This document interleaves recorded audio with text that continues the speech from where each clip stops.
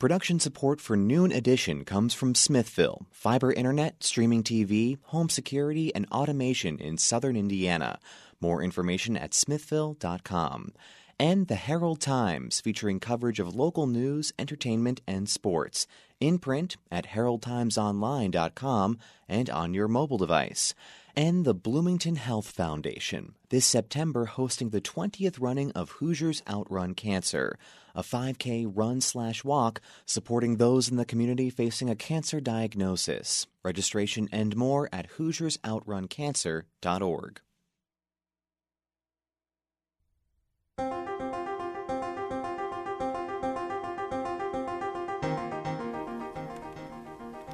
From the Milton Metz studio in the Radio TV building at Indiana University, welcome to Noon Edition. I'm your host, Bob Zaltzberg, along with co-host Sarah Whitmire from WFIU and WTIU News. 3 recent mass shootings in Dayton, Ohio, El Paso, Texas, and Gilroy, California have left at least 31 people dead, and they have shaken the country. These events and others like them are taking a toll on America's feelings of safety and security. Survey of American Fear says fear of random or mass shooting is the fastest growing fear among adults in the country. We're going to talk about these issues and more with 3 guests today. Sergeant Kurt Durnall from the Indiana State Police. He's the public information officer. We're going to be joined on the phone momentarily by Sean Lamb, a Richmond, Indiana musician who was very up close for the Dayton shooting, and Jody Madeira, who's an IU Maurer School of Law professor.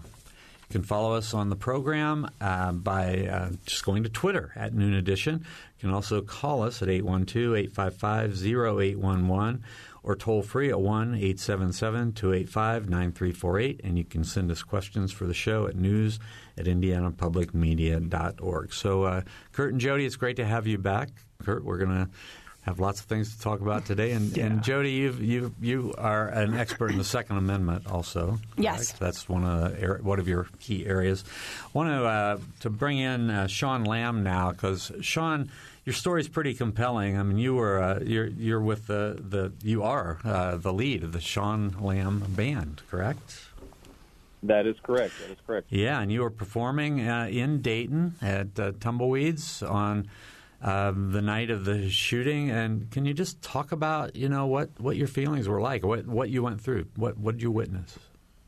It's crazy because my initial thought, being downtown Dayton, it's a busy area. We all know that. When someone said somebody was shooting initially, I thought it was just 2 guys maybe out back fighting over, who knows what, like guys do sometimes, shooting at each other. But then you kind of heard the gunshots and realized that, maybe something else was going on too. So, and I was okay. I was okay with it when I thought it was just 2 guys like shooting at each other. But as we were on our way home, we found out that it was actually like, a shooter had intent on maybe hurting a lot of people. Then it just had a whole different ominous umbrella over it there. Yeah, and just to set the stage, I mean, you were performing at the Tumbleweed Connection, and that I'm under the impression, correct me if I'm wrong, that that's the bar that the shooter was trying to get into. There's some video of him turning that corner, trying to go inside a bar when he was actually shot by authorities. Is that right? Well, that bar he was trying to get into was Ned Pepper's. How our bar got into it, as he was spraying gunfire through the street, he hit someone who then sought refuge inside our bar, and she was just bleeding profusely and just ran straight to the back of the bar. Tried to get back there as soon as she could, but unfortunately, she ended up not making it. Right. So what was the chaos like? After you did realize what was happening when she ran inside the bar. What was it like to be in the middle of that? Even after she had come inside the bar, we weren't sure what happened. It wasn't until they took her out. We saw uniformed men. Now, I don't know if they're firemen, paramedics, police officers. I just knew they had uniforms. And they got her out there on the front sidewalk, and then everyone kind of realized, the gunshots had been over for a little bit, so we kind of went outside to kind of survey the damage to see what happened. And that's where we just saw, it was chaos.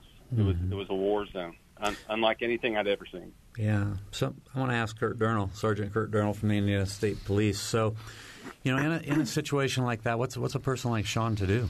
Yeah, it's so unfortunate and so tragic that now, Bob, we have to think about that. You can't just go out on the town and be in a band or take your family out to dinner and not think about things like this and think, if something like this were to happen, what would I do? What should I do? Where are the places that I can hide? As police officers, and this is kind of a curse that we have as police officers, we think this way a lot. I don't take my family out without, my back is never to the door, that type of thing. I'm always looking to see who's coming in and what they're doing. If I'm in a grocery store, I'm looking at people who aren't looking at the items to buy. I'm thinking, I'm looking for things that are wrong, the things that look suspicious. And unfortunately, I think that's where we are now in this current climate of we need folks to be looking for things that look suspicious. What is wrong with this picture? We're supposed to be here having a good time at the bar, and this guy's doing something else. So it's just things that we need to think about.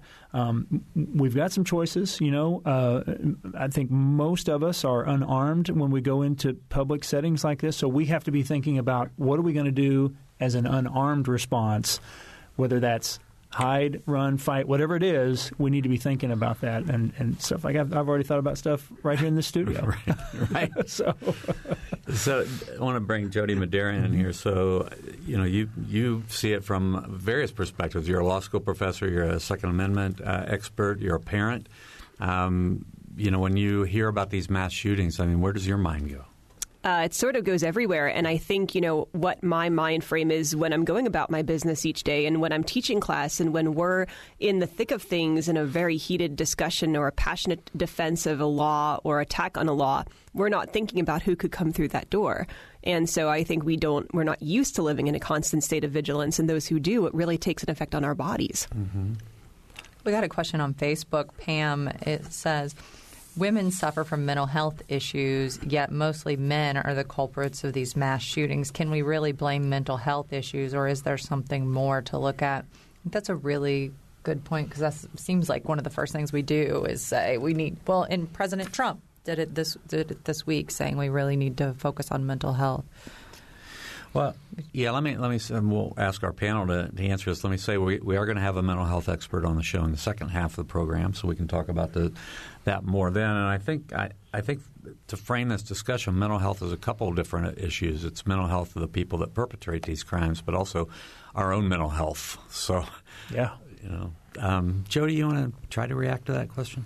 Sure. Now, it's a very common, almost a very common assertion. It's become a truism that those who commit these sorts of acts are mentally ill, and perhaps they are. Often they don't have a diagnosis, but that has a huge effect on stigmatizing those individuals who do have mental health disorders in the general population, because very, very few mentally ill individuals actually are violent. Mm-hmm. And it also, it makes one wonder how many people knew about these behaviors before these events happened. Mm-hmm. They'll say, well, they acted alone, but how many people actually knew that this was their type of behavior beforehand? How many people knew that they had access to weapons or had weapons? Mm-hmm. Again, this is all part of the see something, say something. Mm-hmm. And this comes back to the fact, of what is legal, what is illegal, and what is normative. Because if I know that my neighbor sort of acts like he has a mental illness, but he has a lot of weapons and sort of is stalking me, I might make a complaint about that. But until he has a record or until he's an improper person to carry, I can't get his guns taken away under a red flag law. And so there's a real, I think, slippery slope and caution about how we take weapons away and what's the triggers. And that's a conversation we need to have as a society. No question about it. Sean Lamb, I want to bring you back in. So, you've had a few days to reflect on this, and you were in, sort of ground zero of one of these shootings. So how has it had an effect on your mental health and your, the way you view life? I tell you, it's first of all, it's made me view shootings totally different. I'm always so focused on the victim and focused on the families. I never even before thought about all the people that that made it out. I assumed since they made it out, they were thankful, they were happy, and they went on with their lives. But I'm slowly learning myself, as well as everyone in my band, you know, and I don't want to pull a guilt trip wagon here, but it's been tough, you know, and we made some friends that we met in Dayton that night. We have just had a huge circle, kind of a community checking on each other. And at first I thought, well, maybe I'm just taking this too hard, you know, maybe I'm just taking it too personal. But to find out everyone kind of felt the same way I did. Now, that's not to say that we're afraid to go back out in public, you know, because just because it was Dayton, it could have been anywhere. It could have been right here at my home in Richmond. It could have been in Bloomington. It could have been anywhere. So I don't want it to let it turn me into a hermit. But like was said earlier, I'm going to spend a whole lot less time with my back facing the door. You know, I'm going to be a lot more alert. I have a radio show here in Richmond. We actually had a police officer in the studio, and I pulled him aside after the show, and I said, what can I do? It's like I want to be more prepared now. What can I do? Because I had no clue. You know, all I knew was cover my head and try not to get shot. You know. So I saw one of the TV interviews with you, and you have a wife and a young child too. So you know that had to have an impact on you and thinking about your relationship with them, I would think. Yeah, we all kind of have this understanding that we have a bond now that no one else will understand. Mm-hmm. You know, that we're the people we come to talk to about it, because we found that you know, our friends, and we know they mean well, and they just say, "Ah, man, I know what you're going through. That must have been so scary." But there's something that is more comforting about talking to someone that was there and it was kind of, you know, there with you. And so that's just what we've been trying to do. We're just trying to be there for each other. Tonight will be my first night back on stage since it happened, and I don't know. You know, it's the first time I've seen my band in person, and there's been such a kind of a buzz about it around town. I know there's going to be people there, and they're going to be passing their sympathies on. So it's just kind of dealing with that. We're just ready to kind of round that corner and just get back to some normalcy, if there is some normalcy to get back to. Okay. Jody? Yes, I think what is described there is something that people have seen in a lot of even terrorist events, back to Oklahoma City, the Boston bombing, and that's the phenomenon of survivor guilt. And those of us in society who have never experienced anything like this really expect life to be normal afterwards. But there's a new normal that happens for people like this, and they are part of a club that no one else wants to belong to. And I think that's absolutely true. That's the unfortunate reality. Kurt, I think you've probably faced that within the police department too. Yeah, there's been situations, you know, that really no one else, just like he was saying, no one else can relate to, and you know, they will pass along their sympathies. Hey, I know what you're going through, that type of thing, and you want to say, no, you don't really, not really, but it is nice of them to try and comfort you and stuff like that. So, but there's definitely clubs that you don't want to be a part of. Mm-hmm. Sean, do you want to add something? No, I mean that's pretty much it. Yeah, you know, okay. It's nothing that we want to go through, but at the same point in time, you know, I'm thankful that I did have friends of mine that were there with me, because if my friends were there, I would have nobody to talk to. I would have, you know, I would just be doing this by myself, and it's not fun. What do you think that people who haven't lived through something like this are misunderstand? That even though the shooter necessarily wasn't in my building pointing his gun at me, it still struck the same amount of fear, the same amount of, oh my gosh, are we going to get out of this? You know, and that's the thing. I've tried not to point too much light to our situation, because I know there were people out there running in the street. I know there's people out there that made eye contact with this guy that was holding the gun. So it's hard for me to make it sound like my situation was just terrible. And you know, we saw our fair share of stuff, but I know how much I'm hurting for this. I cannot imagine those people that were so much closer what they're going through. And let me tell you, there was a lot of them. Mm-hmm. Now, as I understand it, you're scheduled to play back at the same bar, right? In like a month or so? In September? Yeah. Okay. Yeah. You're not having any second thoughts about that, are you, at this point? No, because for now, I want to be there for the people that were there. You know, I respect the people that run where I play over there, and they went back to work. And I feel like I would be doing them some kind of disservice, or maybe letting them down if I didn't come back. And I already told my band, if there's one of you that doesn't feel comfortable in doing this, we're either all going or none of us. And I would never hold that against any of them, because I understand. I totally understand that 100%. Mm-hmm. All right, we have a phone call, so let's go to Sarah on the phone. Sarah?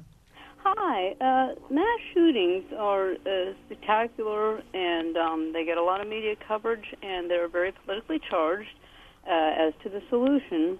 However, I think as far as Americans fear in general, that Americans are statistically more likely to be victims of crime, violence in general, with or without guns. I grew up in Brooklyn, New York. I was a victim of crime twice. My mother was a victim of crime, and my sister was a victim of an attempted sexual assault.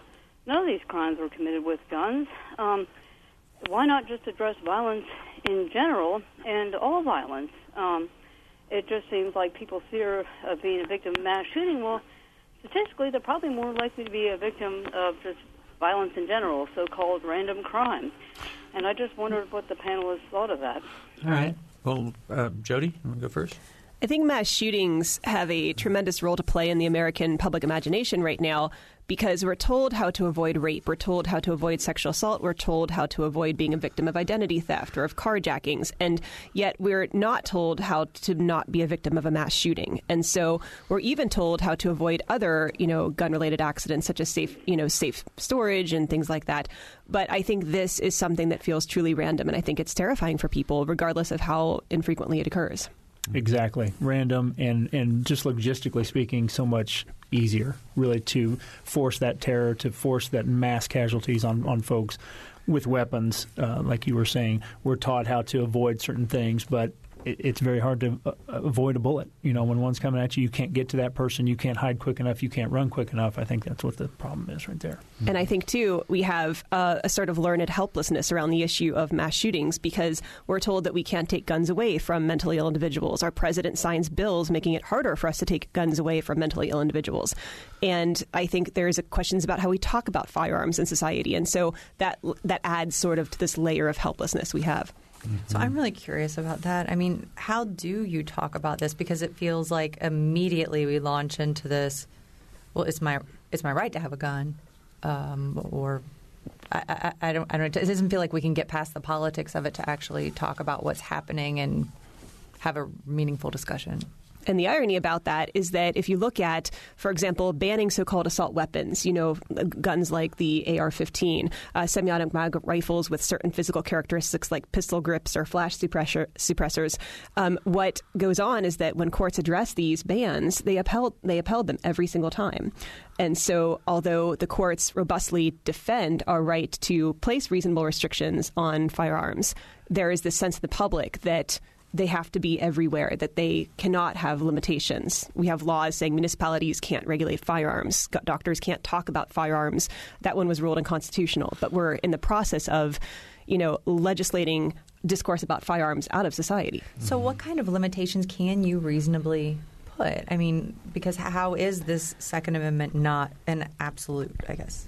Yeah, I mean, it's a question of keeping firearms out of the hands of people who don't have any reason to have a firearm, and not just no reason, but can't equip themselves, can't train themselves, can't be proficient, can't be safe, or don't have the mental capacity to own a firearm. Is that close? Yes, absolutely.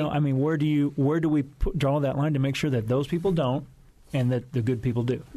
Mm-hmm. Where do we go from there? Yeah. How do we do that? Mm-hmm.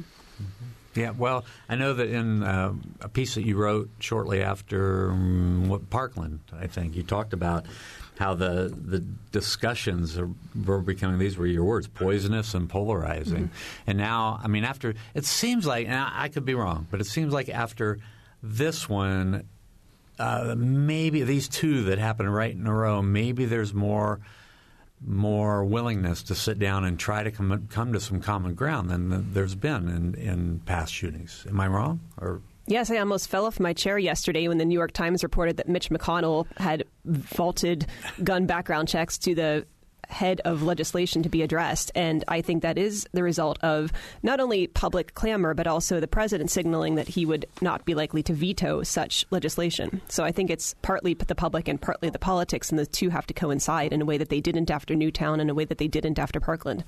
And Democrats were calling on them to come back from their recess to talk about it, and McConnell said no, he wasn't going to do that. So does this really have a chance of moving somewhere this time, or is this kind of responding in the moment, and then maybe it'll come up when they resume? I do think it has a chance of moving. I think it's the tipping point. But then I said that after Newtown, and I said that after Parkland. So maybe I'll be right. Even a stopped clock is right twice a day.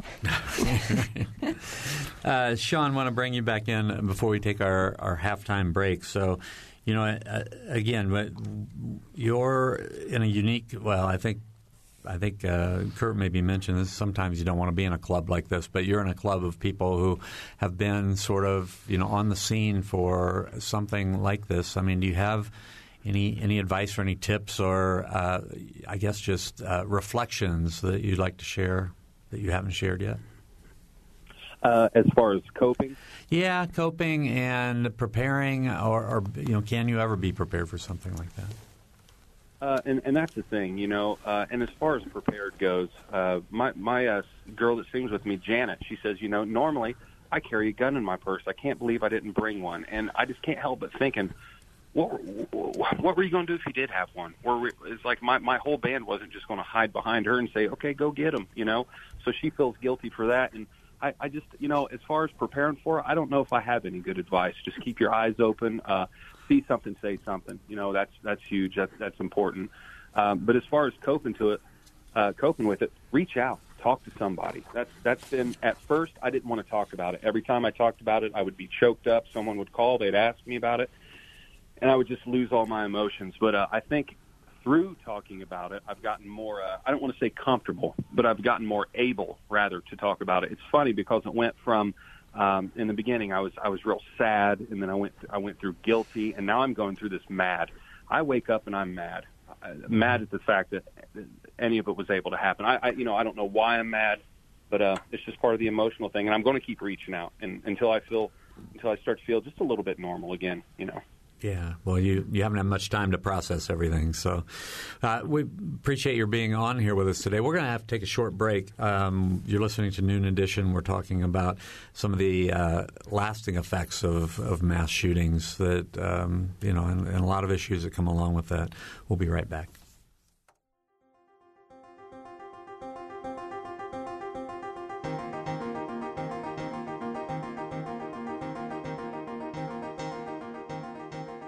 From the Milton Met studio at IU's Radio TV building, this is Noon Edition on WFIU. WFIU News covers South Central Indiana and the state throughout the day at WFIUnews.org and on Twitter at WFIU News. You can watch unfiltered video of breaking stories on Facebook Live, and you can get a digest of all the day's top stories delivered to your inbox each afternoon. It's a free and easy way to stay on top of the headlines, plus the in-depth audio, video, and print news stories you can't get anywhere else. Subscribe now at WFIUnews.org.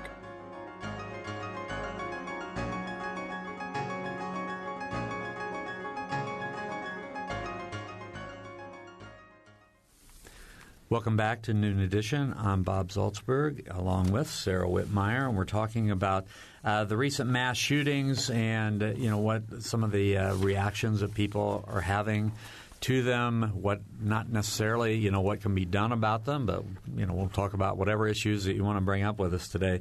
We have in the studio Sergeant Kurt Durnall from the Indiana State Police and Jody Madera, an IU Maurer School of Law professor and an expert in the Second Amendment. We were joined by phone during the first half of the program. I'm not sure if Sean's still with us or not, but Sean Lamb, who's a musician who was there at the Dayton shooting, but he joined us for the first half of the program, and he won't be with us the second half. But we will have with us Leslie Ann Holvershorn, who is a psychiatrist, and she's dealt with a lot of issues about children and fears, and so we'll be talking with her in a minute too. We have a couple of phone calls though that we want to get to, and before we do, I want to give you our numbers. So 812-855-0811. I think our couple of callers put their questions in off air, and we actually have Leslie who is on the line now. Oh, okay. So Leslie, go ahead. Hi, this is Leslie Holvershorn. I'm the psychiatrist. Oh, Leslie, yeah. Thank you. Glad to have you on. So, what can you talk a little bit about the fears that young people are having, and what these mass shootings and what kind of fears are kids having today? Yeah, so actually there's been a little bit of research on the fears of kids who aren't directly involved in the mass shootings themselves after the Columbine shooting in 1999. And so kids filled out some questionnaires in school before that shooting, and then the researchers found some other questionnaires they filled out after that shooting. And not surprisingly, kids were more afraid of being at school, more afraid in general, around safety. And that was that actual research was done back in 2002. So that was before really, before the frequency of shootings had increased like it has now. So I think we can only speculate that the fears have increased and become more prominent, especially as the numbers of shootings have increased and the number of victims in each shooting on average, I guess, have gone up. Mm-hmm. So I think that's part of the problem. I also think that it's become clear probably to many adolescents, maybe not so many children, but to many adolescents that there are things that could be done about this, but they aren't necessarily being done. And so I think there's this concern among young people that, how much do the adults in our lives, especially in leadership roles in the nation, care about us? And that's something that I hear when I speak with young people, especially in the context of suicide. You'll hear, when you ask somebody, I heard a kid in your school committed suicide, and I had a young person say, well, yeah, of course. I mean, because actually the suicide rate is going up in adolescents in our nation in the last 5 years.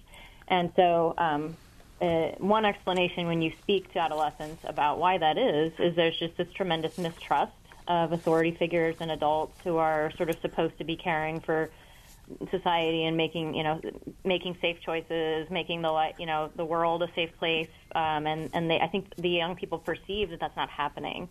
So it's the double whammy of being potentially shot when you're at school, but also knowing that the adults around you aren't working to protect you, and that is really demoralizing and creates a lot of feelings of how can we go forward when this is our world, kind of thing. Kurt, I want to get your response. Just what is your response when people say, the next shooting is really just inevitable? Yeah, it's sad to think that, because it's a scary situation, and what evidence do we have that they're not correct? The shootings do keep happening. So what we try to do as an agency, a law enforcement agency, is to make sure that people know that there are some choices. If you're ever involved in this, it's obviously a very, very bad situation. But what can we do to make this very, very bad situation just a little bit better, maybe increase your chances of survival? And we actually go around the state and we talk to groups and civic community groups that want to know. And we go into businesses and we're going to schools. And, you have officers who will just maybe stop by a school and just walk through. And then that's becoming more and more common nowadays to see a police officer in a school. Whereas before, I know when I was in school, if I saw a police officer at the school, something was really, really wrong. Somebody had done something really, really bad.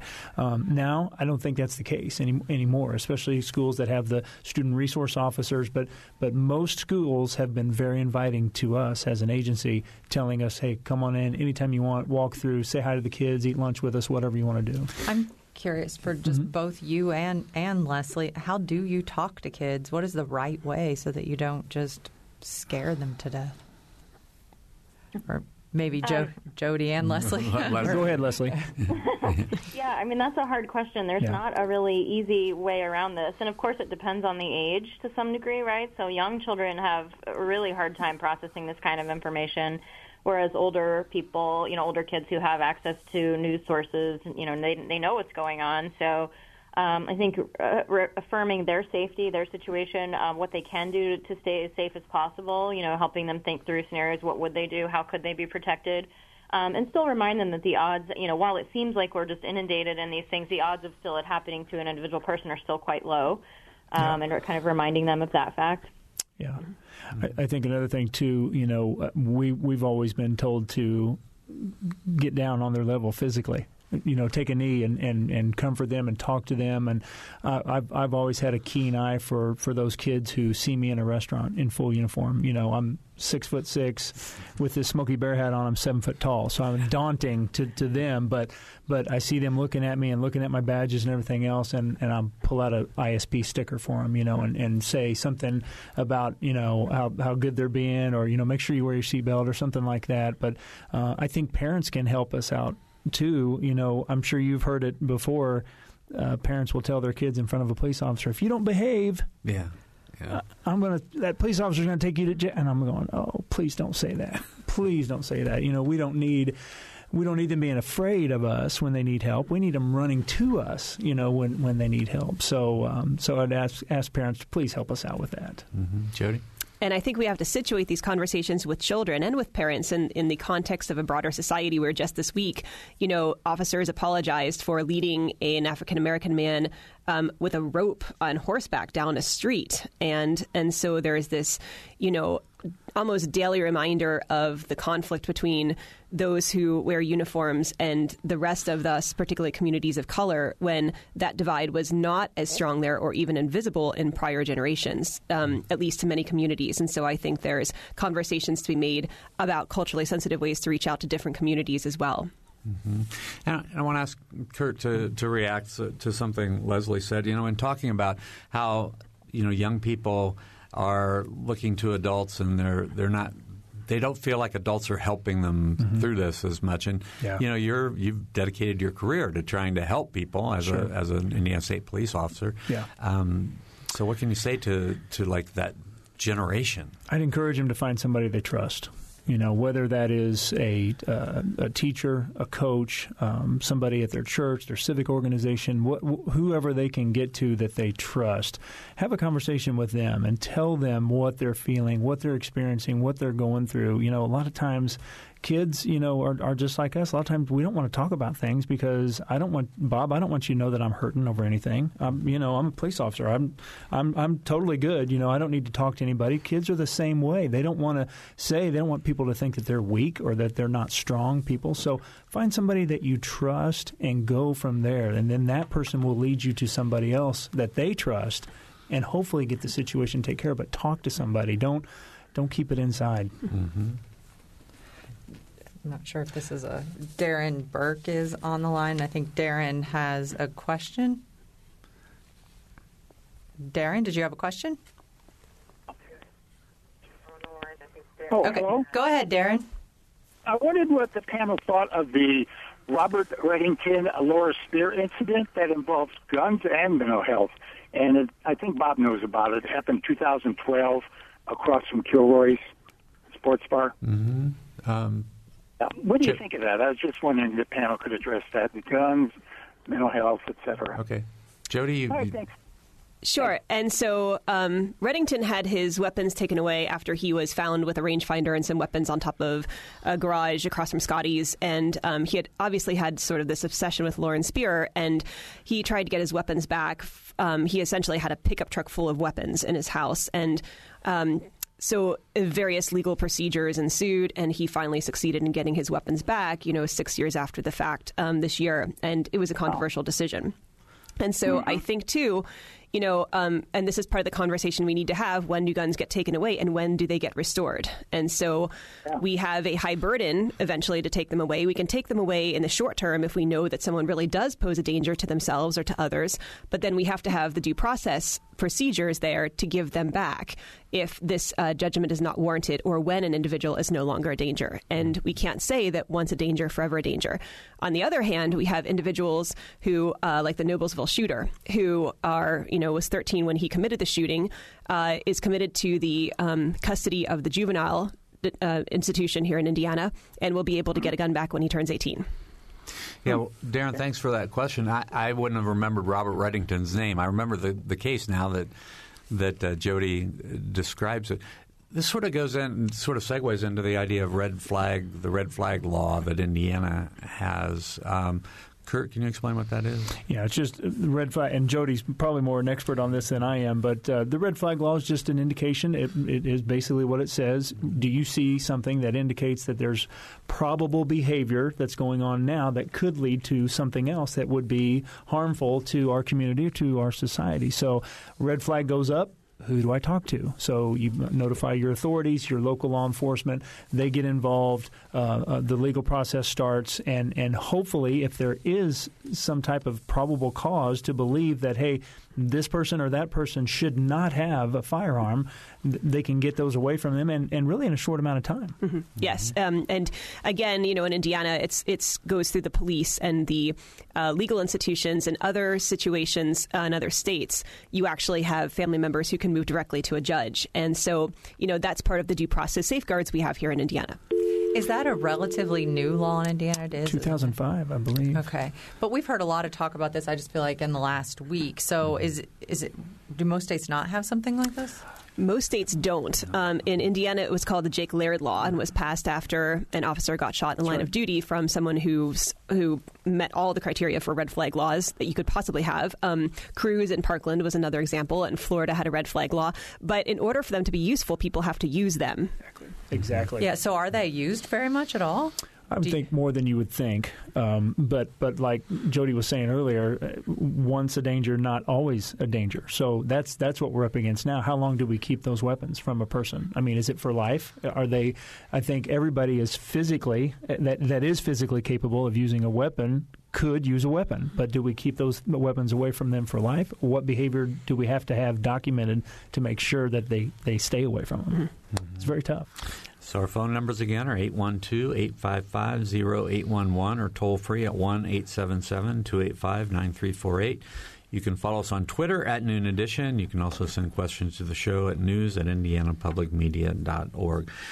Well, I think we want to bring Leslie back into the conversation and talk again about fears that people have. That's we're trying to attack this issue from various points of view. We're not going to solve the issue today about what happens with mass shootings, but there's a lot of impact. We had Sean on the phone before who was close to it, and his life's been affected. We're talking about children. In terms of psychiatry, what can we do to make children feel more secure? And we've already addressed a couple of things, but can you add a little bit to that? Yeah, so I think helping to emphasize the things in their lives that are secure and safe, doing what we can to promote things that are stabilizing and comforting to them, whether those are activities or school-related things or family-based activities. Staying focused on the positive.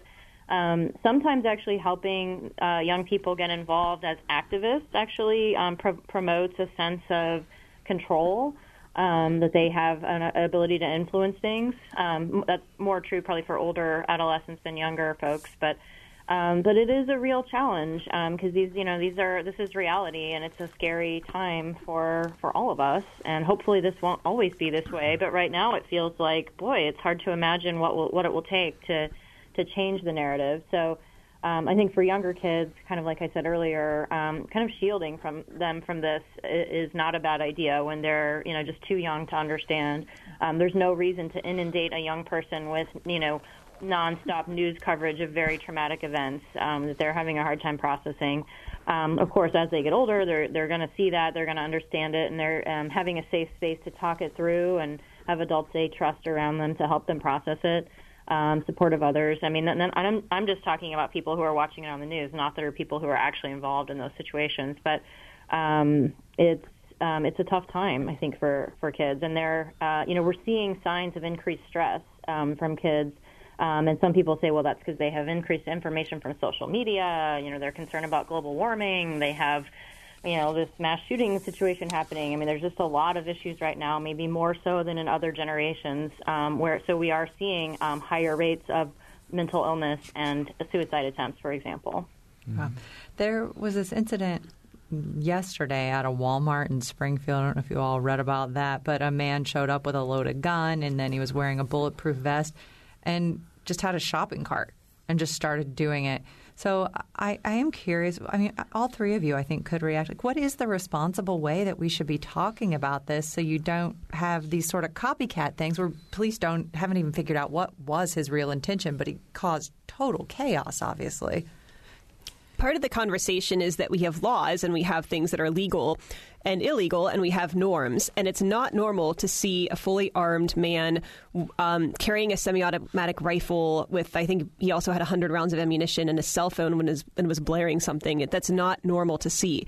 And so I think, we all, contrary to what the law says, the police can show up and investigate. They don't have to make an arrest. But if we believe in our gut that something is wrong, we have an obligation to speak up and say something. Well said.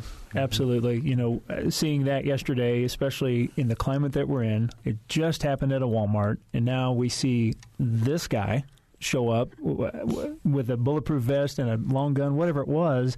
That's not normal. And if he doesn't expect to get tackled and called 911 on, I mean, he's far out there than I am comfortable with. So I promise you that person is going to attract attention, and not in a good way. Yeah, I guess when we're talking about this shooting in El Paso or something, like, how should we be talking about it so people don't want to go out and do that to get attention or whatever his motive was? Like, what are we doing wrong that's the way he reacts to that?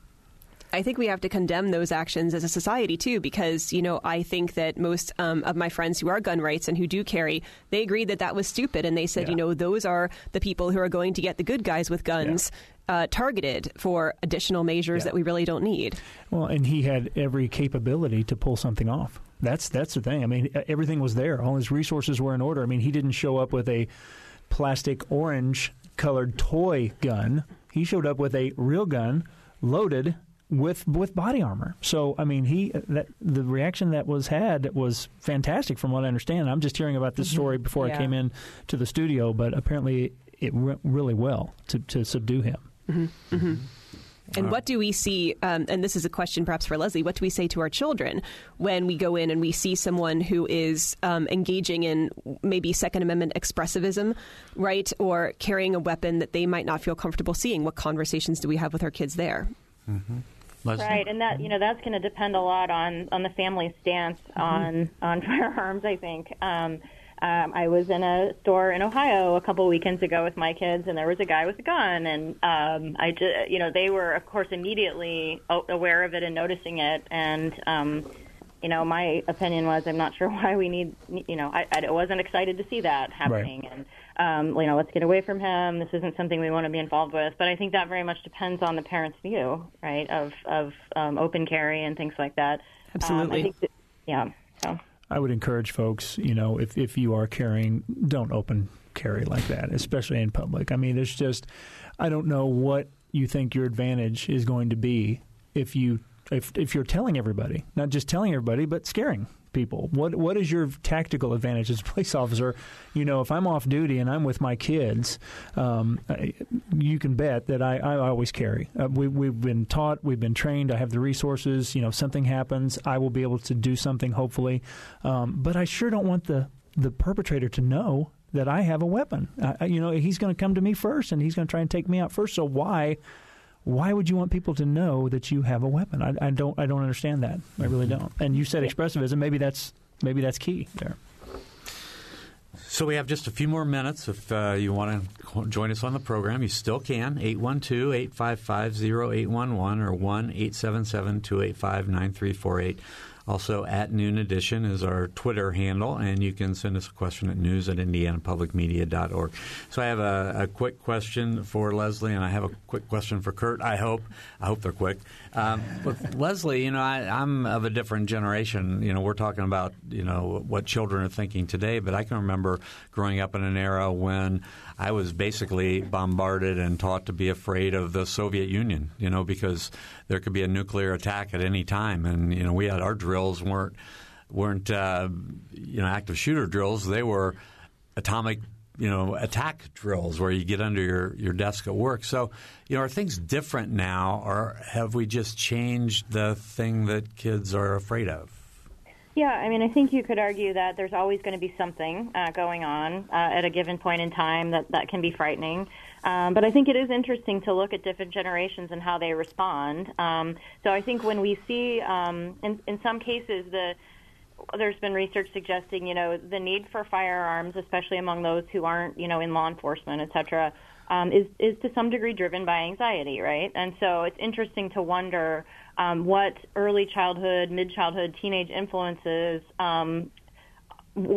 shaped the role of folks who later go on to, have very strong opinions about the need to carry weapons, in adulthood. So I think my point is just that there's a knock-on effect, of course, across generations. And so, we have generations of people now who are maybe in their 50s and 60s, right, who are, grew up with that fear. And so we wonder, what influence does that have on them now? And it's hard to know how all of those things will play out. But I think, one argument is why we're having an issue with guns is due to generations of people being fearful. So I would argue they could be related. And Kurt, I just wanted to ask you, because we've talked some about, gun control sort of in the abstract here, but I know that police officers, police organizations have come up with or have come out in favor of certain kinds of limitations. Can you talk a little bit about that? As far as being a police officer and representing the Indiana State Police as an agency, we take a back seat to any type of opinion or any type of other than opinion. I can't think of another word for it, but we take a back seat to that, and we just go with what the legislators have told us. Right. We don't come out politically like that. You can imagine that would not be a good idea for us. Now, if FOPs and American Association of Police Officers or Chiefs of Police, they do that, we leave that to them. Okay. But fair enough. Yeah, we're just here to keep people safe and enforce the laws that are in place. Fair enough. Jody? So I think that you can look at some forms of laws, obviously background checks, and one of the things that Mitch McConnell is open to now is closing the so-called loophole between private sellers, sales that occur between private sellers or family members. And another is making sure that we have robust laws like red flags where when the emergencies show up, we can take care of those and on the front end and then deliver due process as soon as possible. I think we can increase the context in which we talk about firearms, right? That there's lots of things that people agree on. NRA members, friends of the NRA, agree on background checks. And just because you take one step towards another law that will close a dangerous loophole does not mean that you're going to confiscate weapons. Mm-hmm. Well, Bob had called in a bit, but wanted to ask his question off air. But I think probably Jody, this is for you. He asked, "Why not quote the Second Amendment?" Bob says it's not about selling machine guns; it's about state militia. Why don't we read the Second Amendment that way? I think that goes back into a whole diatribe I could give for about 4 hours on what the militia doctrine means and things like that, and different takes on the Second Amendment and legislation that we've had. But I do think that the Second Amendment is often used to shut down discourse. And instead, I think it can be used to foster discourse about how the Second Amendment is one of a series of rights, does not get priority above other rights, and must be read in context of them. And so certainly one of the rights that I think people have is the right to life and the right to comfort and security. And that's a right that's often not talked about.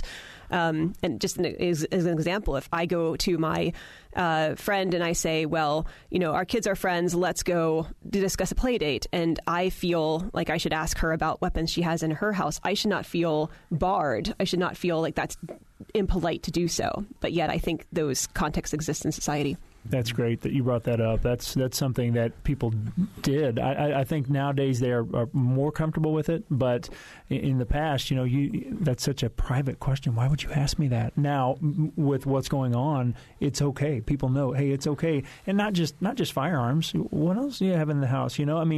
My kid is an explorer. He's going to get into something that may not, or if you go to a relative's house where Uncle Jake every day comes home and he puts his loaded firearm on the kitchen table without even thinking about it because there's no kids in his house, but my kids come and boom, it's there. And now what do we do? So something that you really have to be very, very informed about. That's a very good point. Thank you for bringing that up. So we only have about 2 minutes to go in the program, so I guess I just want to give each one of you the opportunity to give sort of a closing remark that might help us all get through these times that are kind of difficult. We're living in some challenging times. So I'm going to start with Leslie.